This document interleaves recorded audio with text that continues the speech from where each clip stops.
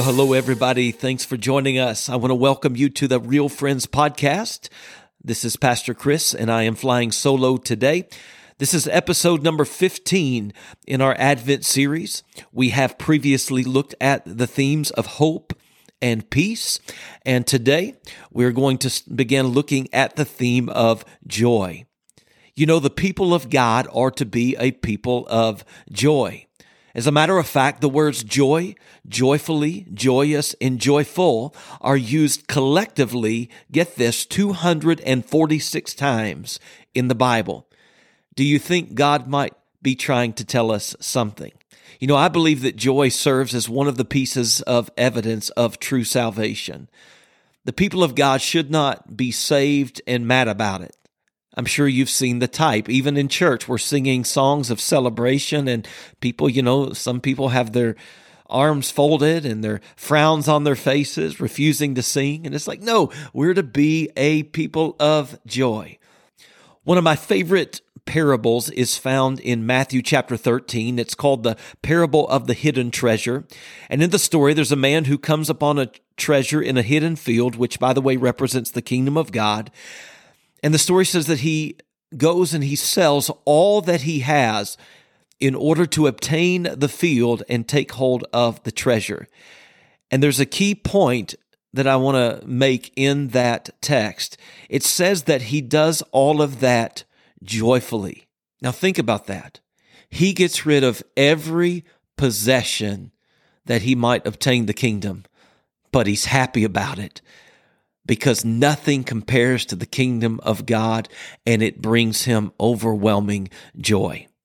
Now, joy is a word that we use in the church and in the world, but there's a great difference between Christian joy and worldly joy. See, worldly joy comes and goes because it is based upon worldly, everyday circumstances. You know, it depends on whether or not we're healthy, or it depends on how our relationships are going, or how our jobs are going, or what our bank accounts look like. So, worldly joy, it just kind of vacillates, and it's really unpredictable. You never know if your day is going to be a day of joy or a day of sorrow in the world. But listen, it's not so with Christian joy.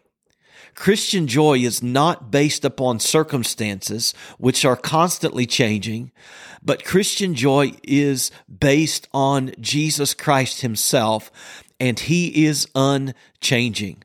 I love the way that John Piper defines joy. He says that Christian joy is a good feeling in the soul, produced by the Holy Spirit as he causes us to see the beauty of Christ in the Word and in the world.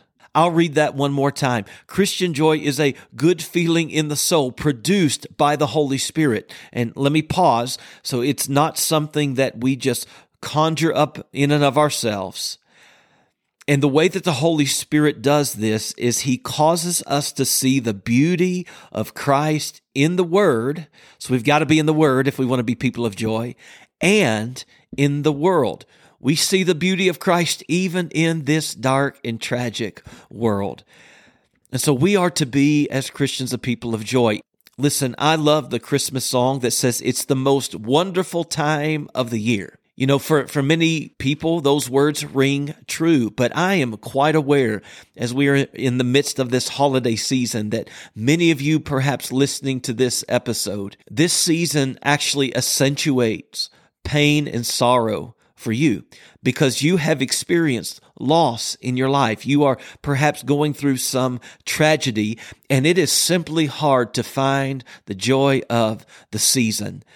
And to be fair, I will say to you, it is no easy feat for any of us to walk in joy day in and day out. And I want to be very clear here. Listen, To walk in joy does not mean that we are chipper and bubbly all the time. As a matter of fact, those kind of people drive me crazy. It does not mean that we do not lament or grieve. Grieving is part of the Christian life. Christian joy goes much deeper than that. It is a deep-seated contentment and joy deep in our soul that can only come miraculously by the Holy Spirit. Jesus wants us to be people of joy. He wants us to abound in great joy. In John 15:11, Jesus says, "These things I've spoken to you, that my joy may be in you, and that your joy may be full."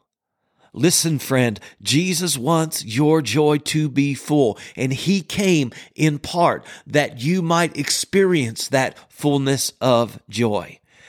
So our aim in this podcast is to help us focus on Christ in the midst of the hustle and bustle of the Christmas season. And so as we do that, as we focus on and meditate on His beauty and His glory and His wonder and His love and His mercy, when we see the supremacy of Christ, we will be full of joy. And I pray that it overflows in your life this Christmas season. So if you'll join me tomorrow, we're going to begin diving into the particulars of how we can walk in this joy. God bless you. Thank you for listening. Be sure to like and subscribe and also share this podcast. God bless you.